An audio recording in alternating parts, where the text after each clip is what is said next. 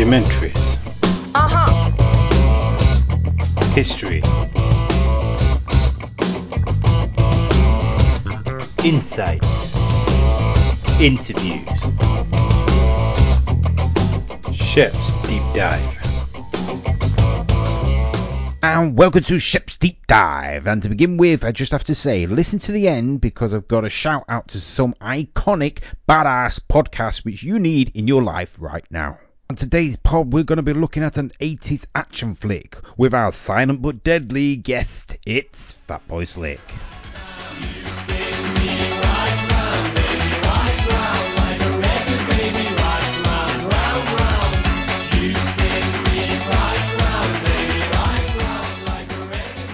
Yo, yo, yo, yo, yo. You alright? Yo, yo, yo. Yo, yo, yo. What up? Yo, mofo. Brother from another mother. We've just lost half the audience. Down to 2 now. No, Charlotte, yeah. Charlotte, they're used to 2 idiots talking trash. So Yeah, it's true. yeah. How have you been? What have you been up to? Editing. A lot, actually.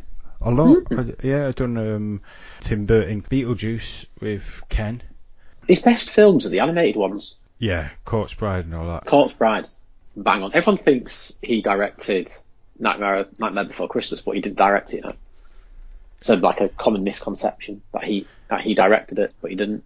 I don't know. I did he write it? He did the animation. Yeah, he wrote, produced it. He designed it. It's his story, and that's why it looks like a Burton one. A Burton film, but yeah, he didn't actually direct it. It falls onto the category of me. I know we're just going off now, but of like Terry Gilliam. They both have their style, and they love to throw in their own little unique pieces in there. Yeah. But unless they're doing something great, the films could just be fall by the wayside. There's a lot of Terry Gilliam films which are like dog shit, and then you get one or two crackers. Sometimes they're like that because they're auteurs, that's what they're called. Sometimes they need, usually from the producer or whatever, they need someone to rein them in. And nobody ever reined Terry Gilliam in. No one ever did. But the stuff that they did do is his best work. You just need someone there to control them. Same like if you take the very first Transformers film, right? It's not amazing, but it's the best of the 6 they've made, right? And that's because it's Michael Bay. Michael Bay films are absolutely terrible, in my opinion. But Spielberg was quite hands-on in that, I believe, and kind of kept the film on the straight and narrow a little bit, although it's got some really stupid bits. But because of that, that's why it's like the best one of the bunch. It's not a typical Michael Bay film in the sense that there's absolutely zero plot and just explosions. It always surprises me that Michael Bay, how he gets his frigging money. It's like film after film. Yeah, they do well, but it's full of action and full of near naked teen girls, and there's a scene. I think it's in Transformers fucking 3 or 72 or whatever. Fucking no. I don't know which one it is. And the daughter is stood there in this short denim miniskirt. It was all over the internet when he did it. And her father's out in front and he's talking to her. So he's in a distance, but the camera is just focused on her ass. And it's like, why the fuck was you doing that? It's like a teenage boy. So he makes stuff that teenage boys want to see. And that's why he can throw out the plot and the implausibility. It's embarrassing. I'm actually genuinely... Fuck Weinstein. Look into this guy. What? I don't get it. Harvey Weinstein. Oh, I thought you said fucking Albert Einstein. No. No. Maybe Albert Einstein was touching up some people. E equals MC squared. Squared. That's so funny. Harvey Weinstein. Albert Einstein. Did you donate to Captain Tom's appeal? Yeah, the guy who just fucking walked round the hospital, wasn't it? I think No, he didn't even do that. He walked around his garden. That was it. Yeah, that was walked around. I mean, it's brilliant. But have you seen all the other ones that have popped up since? It's hilarious. It's like just old people just doing everyday things that they struggle to do. So some old granny was trying to get sponsored by just walking up and down the stairs. You're joking? No, I don't. Honestly, just an army of old people trying to raise money, like getting sponsored to open this pickle jar. Oh Jesus! What's that? What happens next? Someone, sponsors them to have the heating on all day. I'm doing a sponsored Antiques Roadshow-a-thon. And these stars, when they pull together and for comic relief, I love that. I'm giving you my time. My time is so precious. Yeah, it's just so I'm giving you my time. Brand new single out next week. Oh, right. Okay, so this isn't a part of your promotional tour. No, you just so happen to have, or with the likes of the guy who's done the bloody song with Captain Tom, I've not been in the public eye enough. I've not had a hit single phrase. I know, do a charity single with the man of the moment. Oh, I'm a number one selling artist. You fucking cash in, git. I know. And then it would be profit go to, you know what I mean? Everyone else has been paid. Except old Tom, who pulled up. He ain't getting paid. No. He's not getting anything. No, if he wants any money, he's got to walk around his garden again. I'm doing it for his click and collect.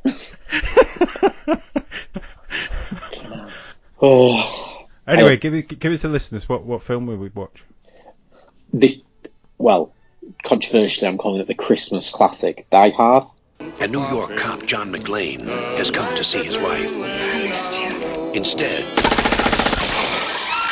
he's going to have to save her. Sit. He's an easy guy to like. Come out to the coast. We'll get together, have a few laughs. And a hard man to kill.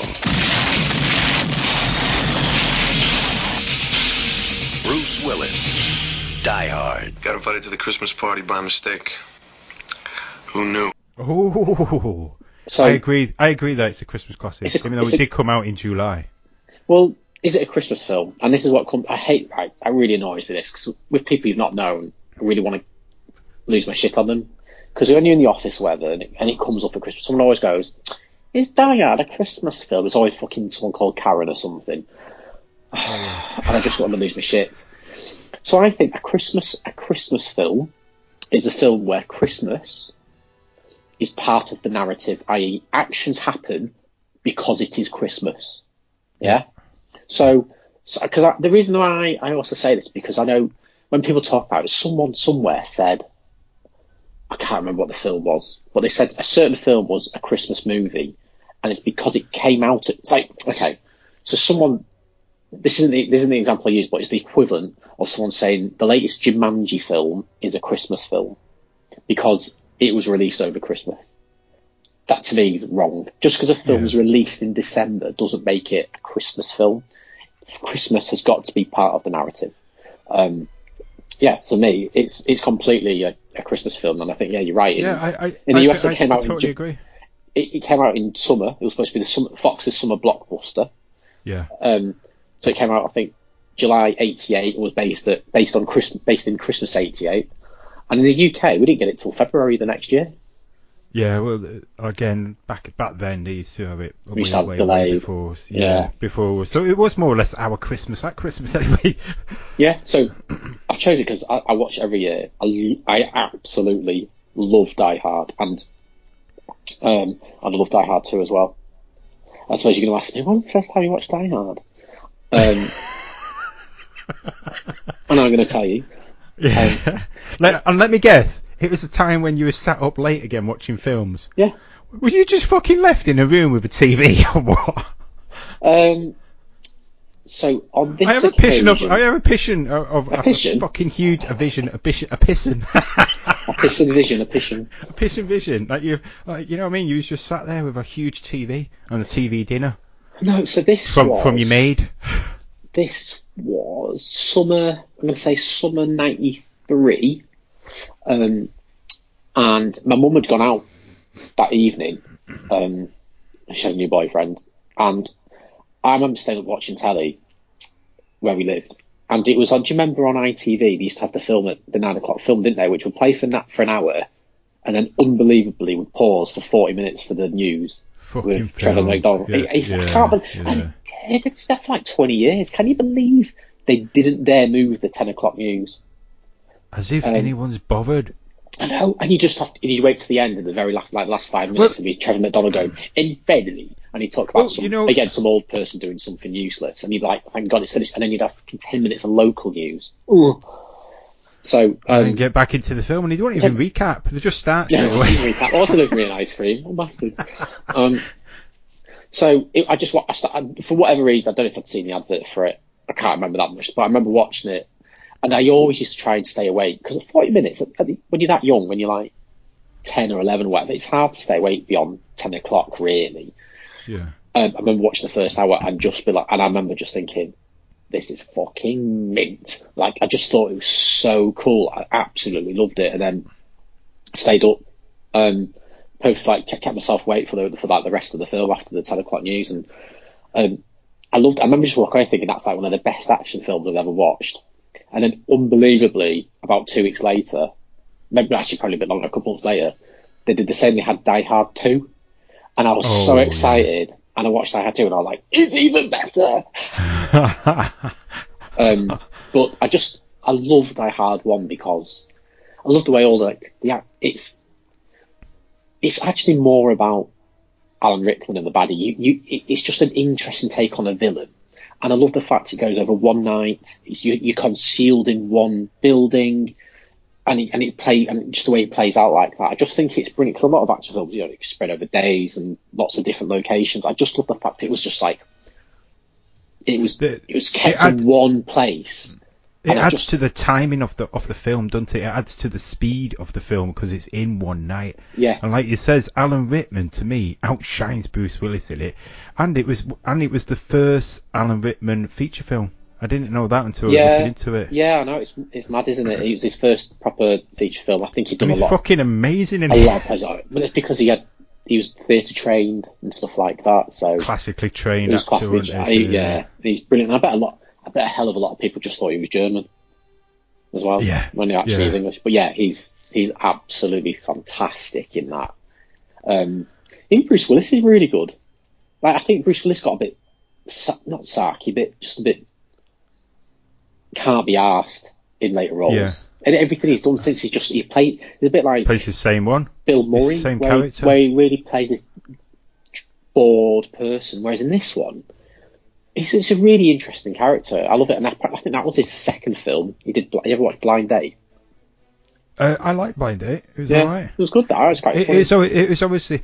I think this getting to him. You know what I mean? The studio didn't want him to do it, did they, at first? No, they wanted it. Well, there was a shitload of other people they wanted before him. Well, contractually, it was originally going to be a sequel to a film made in the 60s that had Detective. Yeah, it was called, with Frank Sinatra. Frank Sinatra. So I think contractually they had to offer the role to Frank Sinatra, but in his 70s, I think he may have struggled with the yippee-ki-yays, to be quite honest. I would have loved to see it. I would have been squatting in the air conditioning vents. Like his hip out play. Yeah, but he might have got like money raised for NHS running around the fucking building. They could do it now, couldn't they? Captain Tom escaping COVID in a locked down hospital. He'd do that next year. Yeah, they still call it Die Hard, couldn't you? Yeah. Breathe hard. Piss hard. No, they don't find it hard. No, that's it. He straps a bomb to a Stanley stair lift, and it just slowly descends the stairs. Oh, funny. And the bad guy could be the guy he did the song with. Yes. Can't stand him. What's his name? I don't know, but he's fucking quids in now. Oh yeah, completely. But he can be the bad guy and he just sings, "You're going to die," and then it's just like this ticking sound slowly coming down a winding staircase. And that's it for the entire film. That's it, but that's a good 20-minute scene. It took poor Tom 2 weeks to walk around his cat. Because he kept getting stopped because of the press. How much have you raised? How much have you raised? How much have you raised? I don't know how many times I've seen him on fucking BBC News, like interviews. To the point where he actually lost what date is it he's talking to. He has this helper next to him, and she just replays everything back. And Uncle Tom's going, "Oh, thank you, Jude," and he's like, "No, it's James." Yeah, but you never actually see anyone ask him how many laps you've done. I've actually yet to see him do one lap. Has he actually done any? Because I think his grandkids put it out on social media and it trended. I think he's sat at home. I don't think he's actually done any. Every time the cameras come out, go, quickly, get out, have you done? Get out. Yeah, just stand next to him. I don't actually think he's done any. I want my money back. It's not even his Zimmer. He nicked someone else's Zimmer. I want proof. I want video footage of him doing every single step. I mean, I'll watch it fast forward, don't get me wrong, but I want every single step. I don't think he's done it. I think he's lied. I think he's got carried away. This is worse than the Chinese hiding up. This is the biggest lie that the world's ever seen. That Captain Tom actually hasn't any lap. This is it. There'll be some CCTV footage of him getting round the corner when he knows cameras are not there, pulling out fags, just having a laugh and chat with some people. That's it. Do you think he's a bit like Dick Van Dyke, where he's actually not like disabled and he's really old, and he just throws it away and starts like breakdancing around the back of the house? Goes in the house and his body popping. Oh, fucking hell. Anyway, back to Frank Sinatra. He didn't want the role. Oh, yeah, it was surprised me he turned it down, yeah, and I think they offered it to loads of people. Burt Reynolds, Gene Hackman probably, he was on everything in the 80s. Well, you know, Clint Eastwood wanted to do his own version of it. He wanted to keep it exactly how the book is, where the cop is like an anti-hero. Supposed to be a real pig of a person to work with, and Clint Eastwood even went into bidding for the rights for it. That's interesting. I didn't know that. That would have been a good take.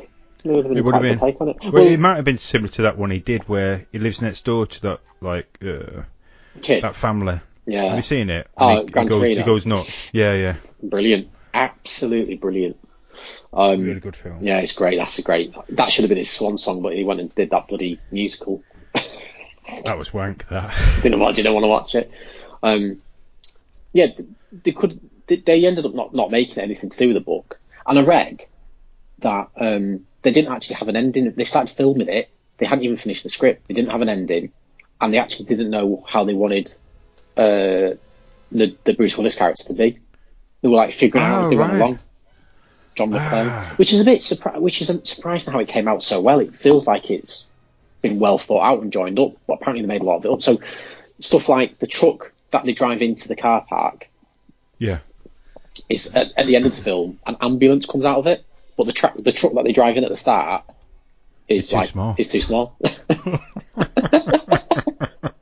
Also, did you know?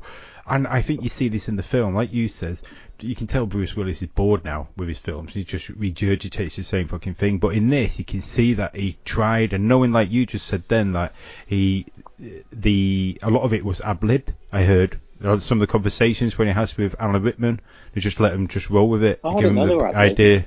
Yeah, they just gave him the idea of what they wanted to get out of it and let him run with it. Oh, I didn't know they were ad-libbed. I like that, and I think that works well, but it's largely dependent on the actors. And you can't imagine. I'm just trying to think. So yeah, you can. There's a lot of acts like The Rock. I can't imagine The Rock being able to ad-lib anything. I think he needs a script. He's not naturally funny or not. I can't imagine him thinking on his feet to do it. So yeah, I think that works really well, and I would always encourage it to happen. But I think a lot of actors would struggle. I can't imagine Bruce Willis, like you said, being ad-lib genius. I can't imagine him. He just come out with these poetics bits. Yeah, but if you think about it, it came off the back of Moonlighting, which was a really funny show. So, he's probably took on a lot of that, the characterization from that, and hardened it up. And I just think when he moved away from TV and just did movies, he did like one movie a year. Maybe he lost that touch. I don't know. But did you see him on the promotional tour for the last Die Hard film? I saw that. Is that the one where he was pissed off doing it? Yeah. He they're like, oh, is this going to be the last one? And he just went, it's a shit name, isn't it? I mean, it doesn't even make sense. Like, why would that happen? Is that the Russian one? Nobody went to see. Yeah. I remember sitting on the One show, and the last thing he wanted to do was talk about the film, and like Matt Baker's there going, anything down there's this interview. He has had a reputation, or as he got older, that to be really difficult. Like Sly Stallone's clashed with him. Oh, really? Yeah, he's supposed to have been in the Expendables over number 2, I think it was, and then he clashed with him over the amount of money he wanted. And Sly Stallone actually tweeted, but he deleted it to say he's a cheeky bastard asking for so much. That's interesting, because I think the Expendables is brilliant. The films are okay, but I love the fact he took these old school action heroes and did a film out of them. I think that was genius. I actually really like Sly Stallone. I do. I think it's so clever. When you realise the He's amount really of stuff intelligent. he's written and directed. He's got Oscar nominations, everything. He's really intelligent, and I think he had really bad plastic surgery. So if you watch the first Expendable films, his eyebrows and his eyelids like hang over his eyes, whereas by Expendables 3 they'd fixed it. Wow, a little bit like Tom Jones, just sort of gets pulled, doesn't it? Do you know what? I've never really thought about Tom Jones and plastic surgery, but I think you're right. Have a good look. Yeah. I'll have a good old look next time I see him in the car park. Do you want to talk about the plot of Die Hard in case anyone's not seen it? Yeah, I mean, if anyone's not seen it, it's like, fuck's sake, where have you been? Well, but let's talk about the plot. Yeah. Yippee-ki-yay, motherfucker. So, ultimately, there is a large company who are hosting their Christmas party on Christmas Eve on a very tall skyscraper, which not all the floors have been fully completed. Well, they've been completed, but some of them are empty. John McClane is visiting his estranged wife, who is a senior member of the company. She's a bit bitchy to him. Right. He's coming, trying to make a few amends, brings that teddy, doesn't he? Yeah, but that's for the kids, isn't it? Yeah, but... It's not for her. I know, but it's nice that he's bringing it. But did you know as well, the director, John McTiernan, uses that teddy in a couple of his films, the same teddy. It's his teddy. I didn't know that. He used it for Hunt for Red October and another one what he's done. He sort of places his teddy into places. Oh, that's interesting. Well, there's the guy, David Bowie's son, who makes films, always uses, at some point in his films, always uses Rick Astley's Never Gonna Give You Up. That is awesome. How do you put that in a fucking one on the moon? He has it as, maybe someone's changing the radio station or it's someone's ringtone or something. That is awesome. I don't know why. Yeah, anyway, and while they're at this party, Bruce Willis is getting ready, and then terrorists come in, or so you're led to believe the terrorists come in to lock the building down, and what it looks like is that they're trying to steal... I can't remember what they're trying to steal, to be quite honest. It's a bit vague. They're trying to position themselves as wanting to free terrorists around the world, but it's just a front, because actually all they want to do is get into the safe and buy and steal. Bearer bonds. Bearer bonds. Yeah, yeah. Bearer bonds. Yeah, that's it. So they're just criminals at the end of the day. They're nothing to do with terrorism, and that's just a front to divert like the cops and the FBI. And it's about that, and it's about John McClane. Mayday, mayday, anyone copying Channel 9? Terrorists have seized the Nakatomi building and are holding at least 30 people hostage. Not being known about and just trying to fight them, and just kind of literally disrupting the party. Yeah, because it's about the criminals trying to kill him. It's obviously not part of the party. He's not on the office list, so if they check the list, he won't be on the register to see that there is there. So they don't even realise he's there, do they? No. Who are you then? Just a fly in the ointment, Hans. The monkey in the wrench. A pain in the ass. And I guess there's just then various scenes of him picking them off. And there's just some very famous scenes, like when he's trying to escape and he falls down a lift shaft, but clings onto an air vent and climbs through. It's a fucking world famous scene. Lots of explosions, lots of gunfire in buildings. It's just great fun. It's like, it's what I call like an intelligent action film. And Christmas is a narrative because it's a Christmas party. Come out to the coast, we'll get together, have a few laughs. So did you also know the first day of shooting for Die Hard was the jump scene? You know, the jump scene off the building when it explodes? Yeah. That was the very first scene what they shot. And Bruce Willis just missed the map.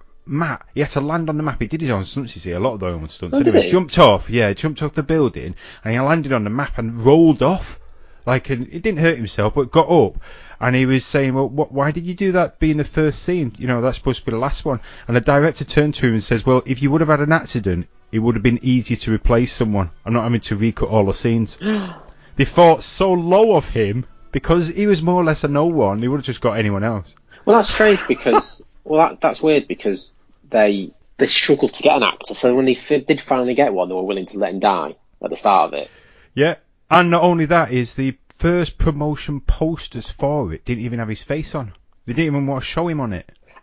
I get that internationally because he wasn't big internationally, was it? I mean, Moonlight had been shown in the UK. But... Well, UK, he was good. A lot of people used to like it in the UK, but not anywhere else, like Japan and all that types of places. Yeah. But apparently the first screenings of it was so well that they even, some of the bits what they cut out, they put back in where he's talking a lot more. They felt his cheeky atmosphere rather than just being an action hero like Arnie.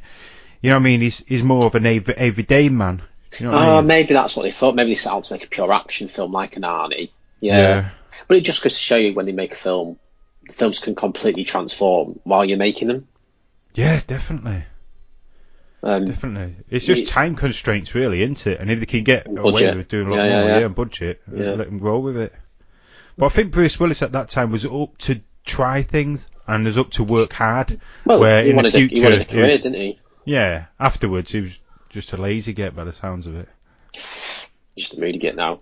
Yeah. He does a lot of straight-to-video stuff, doesn't he? It's like, why though? Why is he doing that? How Surely old is he's he made now? his millions. He's 65 now. So this film, he was 35 or so then, or 30, just nearly 40. Yeah. So he should not be making any more Die Hards. But then again, he probably looks at himself thinking he's like a Sly Stallone. And Sly Stallone's pulling him out. It's still the action ones. Joe, when they drop Alan Rickman at the end, death scene, I read that they didn't tell him. They did like a count to 3, but they did it on like 1 or 2 to surprise him. So the look of his face as he falls to his death is genuine shock. Obviously, they didn't throw him off a building. He fell from like a height onto an airbag. But it must have been a fair bit of a drop though to get that sequence in. Jesus. Well, that's why they slow it down, don't they? So it looks like he's falling for longer. Was he pissed off? Yeah, apparently he was fuming. But I bet the director's looking at it going, yeah, but look at his face, it's brilliant. I love that. I love that. How can you be... Well, it doesn't matter. Fuming doesn't matter. That made his career. That opened up his career doing Die Hard. What did he do after it, though? Like, he didn't really stay in Hollywood, did he? Oh, he did thingy straight after this. Not pirate fucking film. Robin Hood. Prince of Knickers. That was straight. That was more or less after this one. No, it was about... So if that's 88 and Prince of Thieves was what? 91. Was it? Yes, I thought so. I was in my last year at school. That's why. Oh, am I thinking... I think I'm thinking of... Oh, bollocks, I'm thinking of 4 Weddings and a Funeral. But again, that's another film for Alan Rickman. He outshines Kevin Costner in that. Oh yeah, totally. He's brilliant in it. He's totally brilliant in it. Absolutely brilliant. He gives it that comedy angle to it, which was needed. I wonder if he thought he was getting typecast by being the baddie all the time, though. I don't know. He could have well done, because he went back to doing a hell of a lot of theatre stuff again, which is really stretch his acting abilities, doesn't it? And I think after that, you don't really hear much of him until your Harry Potter stuff, don't you? And he was like, well, that's what I'm saying. He disappeared. He's disappeared for years, and I felt like when he was in Love Actually, I think he just loved being a la-di-da, doing plays and stuff. But apparently, on Harry Potter, apparently everyone loved him. Like, he was a really good mentor for the kids. Really looked after them and helped them. So, like, they all have really lovely things to say about him. What's your favourite Die Hard 1 or Die Hard 2? You know what? I'm going to have to probably hurt your feelings there. I love Die Hard 1, yeah? Die Hard 2, I like Die Hard 2. It's a good follow-on to it. And then I really like Die Hard 3. In New York, I thought it was so much fun. Podcast terminated. 3:20. Yeah.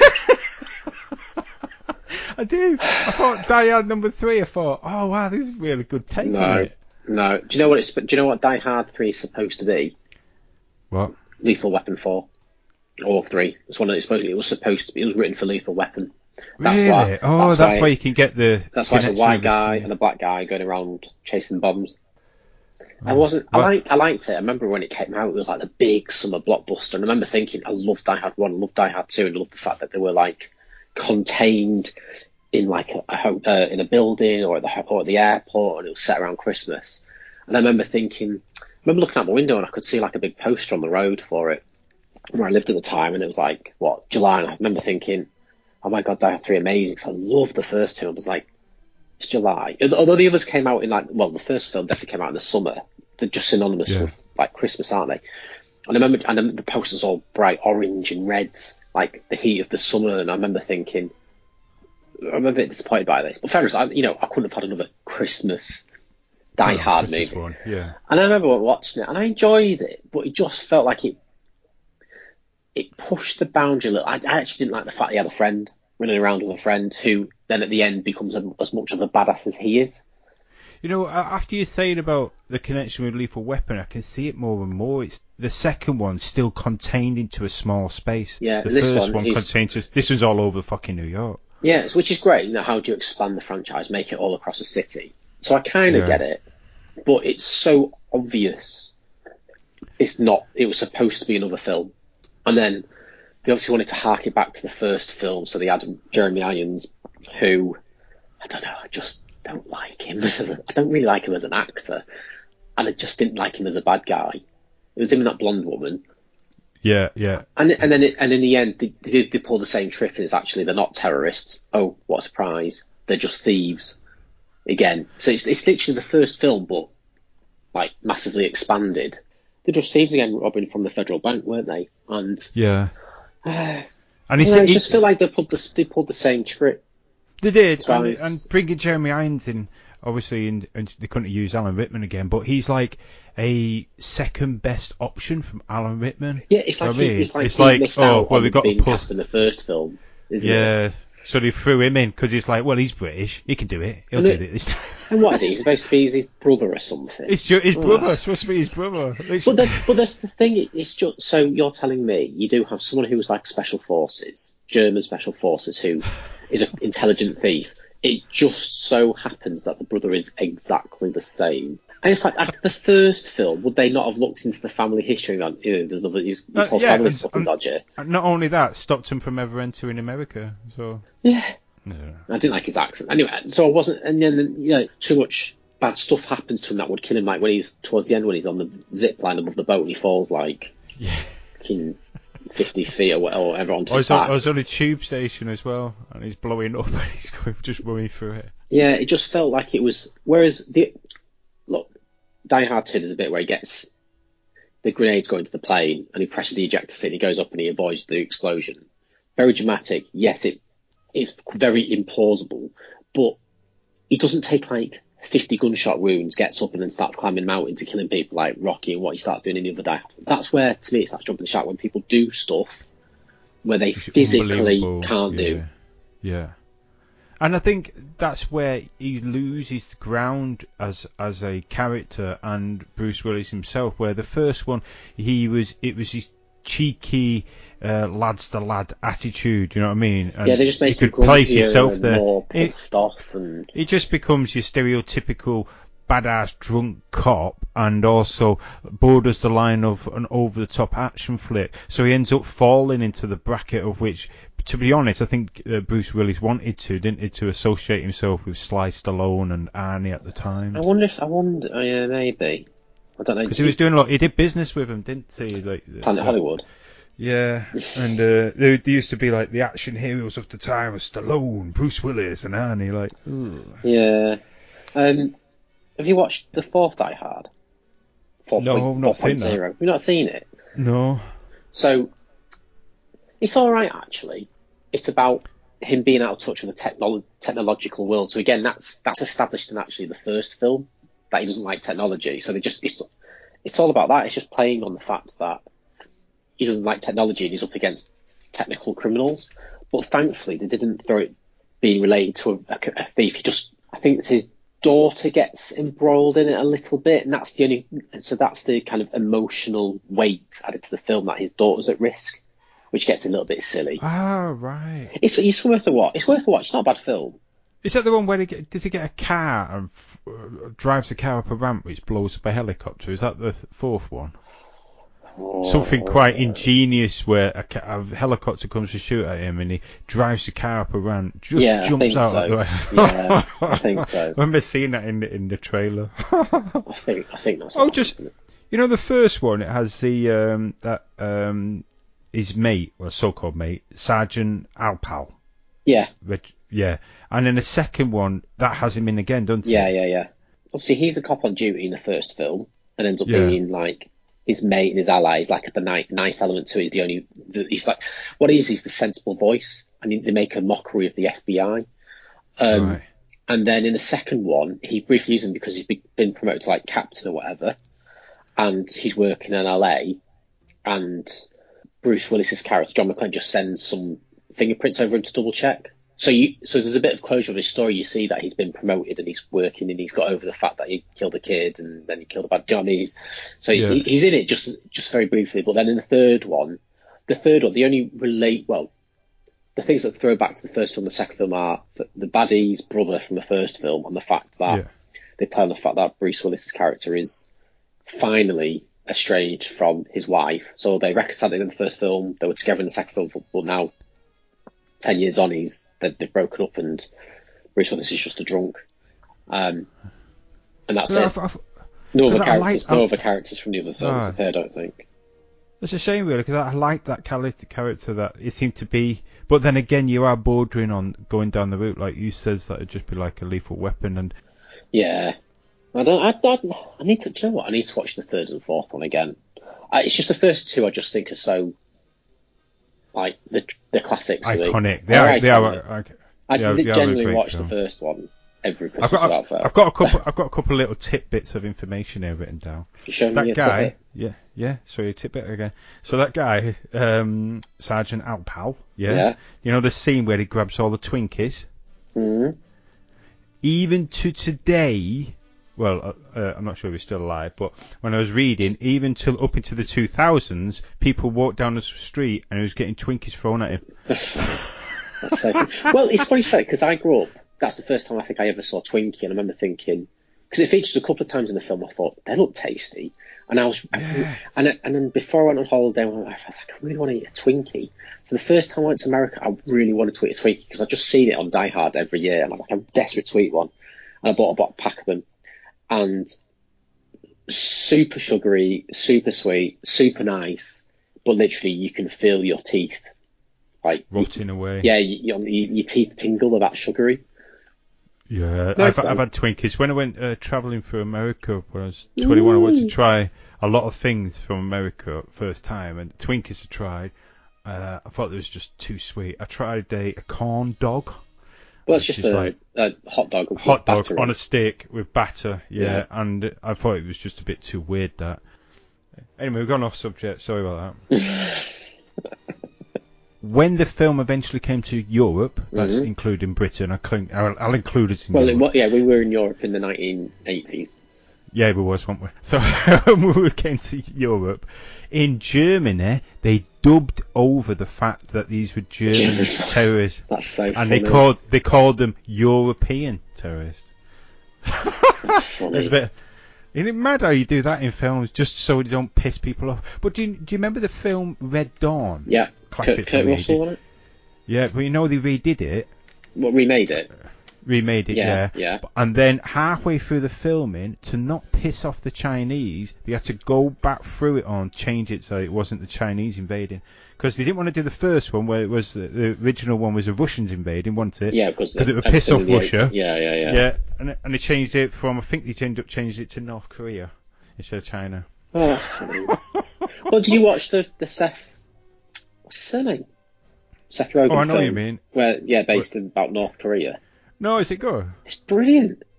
I've not seen it. Because that went straight to video on demand because... James Franco's in it. Yeah, it's brilliant. It's so funny. Honestly, it's so funny. I remember there was controversy at the point. Yeah, because they thought it was going to incite... Yeah, because they thought it was going to incite war. They just picked up the clue. Yeah. No, it's brilliant. Yeah, watch that. It's really funny. You know, like in different posters around the world, then they have different ways to translate. Yeah. So Die Hard might not be worth... You know what I mean? In France, it might be hard die or whatever. Well, what does it mean? What does Die Hard mean in German? Don't know. Because D-I-E is a word, isn't it? Yeah, exactly. Is it the or something? Die Hard? Like, Die Hard? The Hard. Something like that. They're probably, what's this fucking shit? What's this film? I thought it was going to be something about concrete, and it's... I thought it was going to be about German terrorists, and it's about European terrorists. It's been dubbed over. I've been to the Nakatomi Plaza. So really? Yeah, sorry. Yeah, my wife worked there. Wow. Because it was actually 20th Century Fox's studios. So No. it was I actually didn't know the that. head office for the film company. I did hear that the scenes where he's running through an office was an actual office and it was still being built at the time, but I didn't know it was Fox Studios. Yeah, it's Fox Studios. So, and then when we were in LA, worked there for a time, my wife worked like the building next to it. So it was on a street. So I walked past it like endlessly, like every day for weeks and weeks. I walked past the Yakutami Plaza, and You got loads of pictures for it? Yeah, I've got pictures. It looks the same. Obviously the front's different, but you can look round the back where the cars go in around the back and stuff. So it's had a bit of a remodel, but the overall shape of the building is the same. Yeah, that's a good way to save money. It's a film, and that's another part of the reason why I was set at night when everyone had gone home. Oh yeah. That's a good way to, like you said, save a bit of money there, isn't it? Yeah. Just film at our house. Well, that's exactly what it is. Film, right? In Serbia, they changed the name of the film, and this is no word of a lie, and it was called "Sell Your Skin at a High Price." Catchy. Yeah. It says. I mean, if I saw that on a movie poster, I'd go, that is about a terrorist attack on a building where one man is trapped. You can tell. It just says it straight away. It just screams terrorist takeover. Sell your skin at a high price. Is that what you said it was? Yeah. In Serbia, that's how they, instead of using Die Hard, it was sell your skin at a high price. In Japan, I don't know if you're aware, but in Japanese culture, they've got a thing about shoes. Like, you must take your shoes off to go into a restaurant. Yeah. And entering someone's house, it's really disrespectful, yeah. And they had a tagline underneath the Die Hard poster, simply saying, "He has no shoes," right? Get this, for Die Hard number 2, they had a tagline underneath the shoes. Die Hard word. Yes! I thought that was fucking brilliant. He's back, and this time it's like, he has anyone in Japan might have gone, Die Hard, okay. He has no shoes? He has no shoes! Whoa, he's the fucking Die Hard son of a bitch! Let's watch this! It's amazing in different cultures to think that he has no shoes. If that was in UK, go, so fucking what? He's got no shoes. Yeah. Neither have I. Yeah. I live in Salford. We say that. I know, we'd be like, hope it's not about stubbing his feet. He has no shoes. And anyway, on the music side of it, do you know who did the competition? Oh, I did know. I do. Music's by Michael Kamen. Oh, is it? Yeah. I don't know who that is. He's done Three Musketeers, Highlander, X-Men, Robin Hood, Prince of Thieves. Oh, bloody hell. He did Wall-E as well, the music for and stuff like that. That's interesting. Oh, right. What a strange, bizarre connection of movies. Because Brazil. If you look at a lot of the film scores of 80s, other than the for action films, they're still very quite 70s. There's a little bit. If you listen back to them now, they're a little bit old-fashioned in the way the strings are done. And it's really rare that a lot of people who made the scores in them days then end up scoring something like Wall-E. Really rare. Exactly. Yeah. It looks like he must have had a bit of a break, and then he seemed to be connected with the DreamWorks team. So he did B-Movie, and he did a few others, and then he's obviously been picked up by Disney. He's done Wall-E. He's on there to do a few other stuff. Oh, right, okay.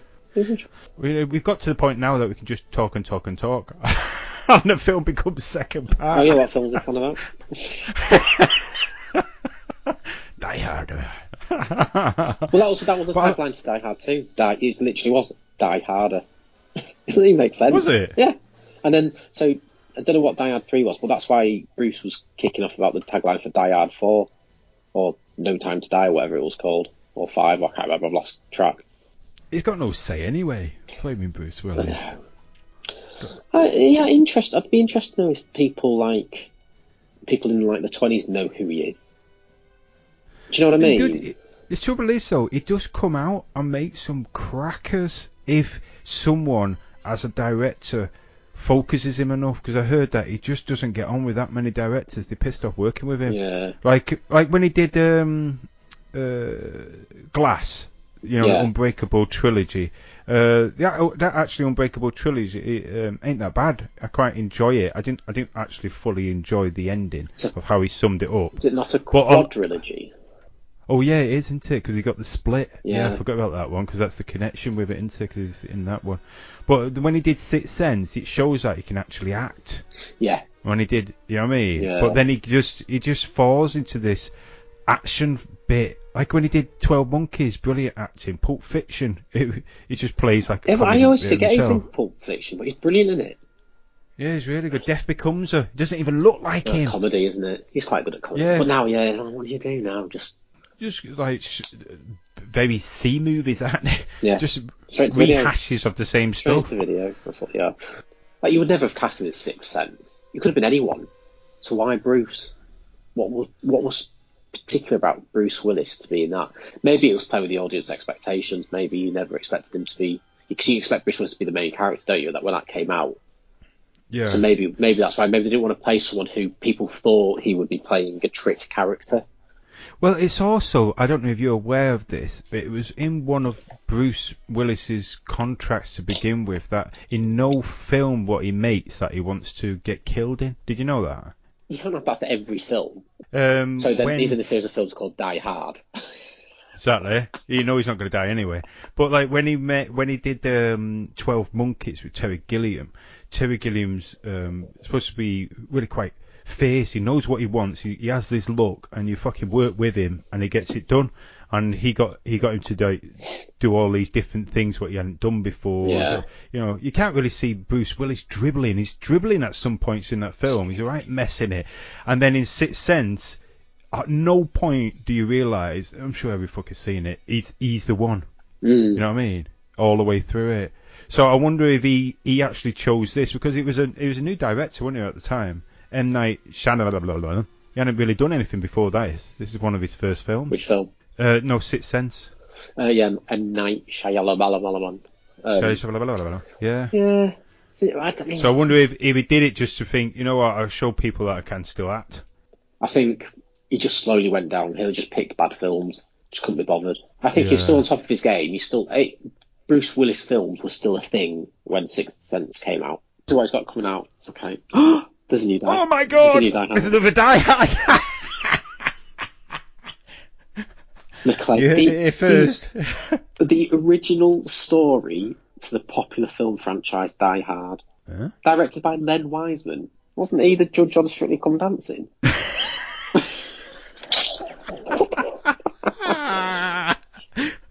Hang on, is this a documentary or is it a film? Is it going to happen? Oh, it reads like if it's a documentary. Well, I'm on IMDb. What are you looking at? Wikipedia. But the guy who directed it has made films like Men in Black. I don't know, maybe it's a way to just try and fund it. To be confirmed anyway. Might not even materialise. Action crime. The original story to the popular film franchise Die Hard. But then it's got Bruce Willis as John. I wonder if that's a retrospective look back on the franchise rather than a new film. No, trivia. This was rumoured to be taking place in Japan. Ooh. Also known as Die Hard 6, Die Hardest. This time with one shoe. Something in it's Japan. No, it's not happening. I mean, it was a year ago that it was updated to be called McClane. It can't be an origin story. You can't do an origin story 35 years after the original with the same actor. I'm not the one who just got butt fucked on national TV, Dwayne. Well, I think we've come to the end of the pod anyway. Yeah, thank you very much for having me again. No problem. So as we come to the end of the podcast, I bet you sat there thinking, what am I going to listen to now? Well, I would highly recommend the following. Take Your Seats podcast, which is a film review of sci-fi films. Absolutely brilliant. I've actually been on there as well. Check this out. All Star Trek related films and TV programs. So funny. Such good dynamics. Proctor Who. Cracking team, all Doctor Who related. Watch the old Doctor Who, there's plenty of there to watch out there. And one which I've just picked up recently called Lil Bitch. So funny. A couple of lads ranting, bitching about stuff. You can't help but join in yourself. Very funny. Get on it. Right, we're going to depart now. Well, let me say goodbye. Bye-bye. Bye-bye. I'll put Let It Snow. Let it snow, let it snow, snow, let it blow, let it blow. Okay. Right, take care, See you mate. later. See you in a bit. Bye. See you Bye. later. Oh, the weather outside is frightful, but the fire is so delightful. And since we've no place to go, let it snow, let it snow, let it snow.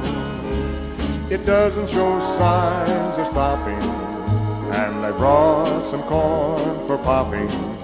The lights are turned way down low. Let it snow, let it snow, let it snow. When we finally kiss goodnight, how I hate going out in the storm. But if you really hold me tight, all the way home I'll be warm. The fire is slowly dying, and my dear, we're still goodbying. But as long as you love me so, let it snow, let it snow, let it snow. When we finally kiss goodnight, how I hate going out in the storm. But if you really hold me tight, all the way home I'll be warm. The fire is slowly dying, and my dear, we're still goodbying. But as long as you love me so, let it snow.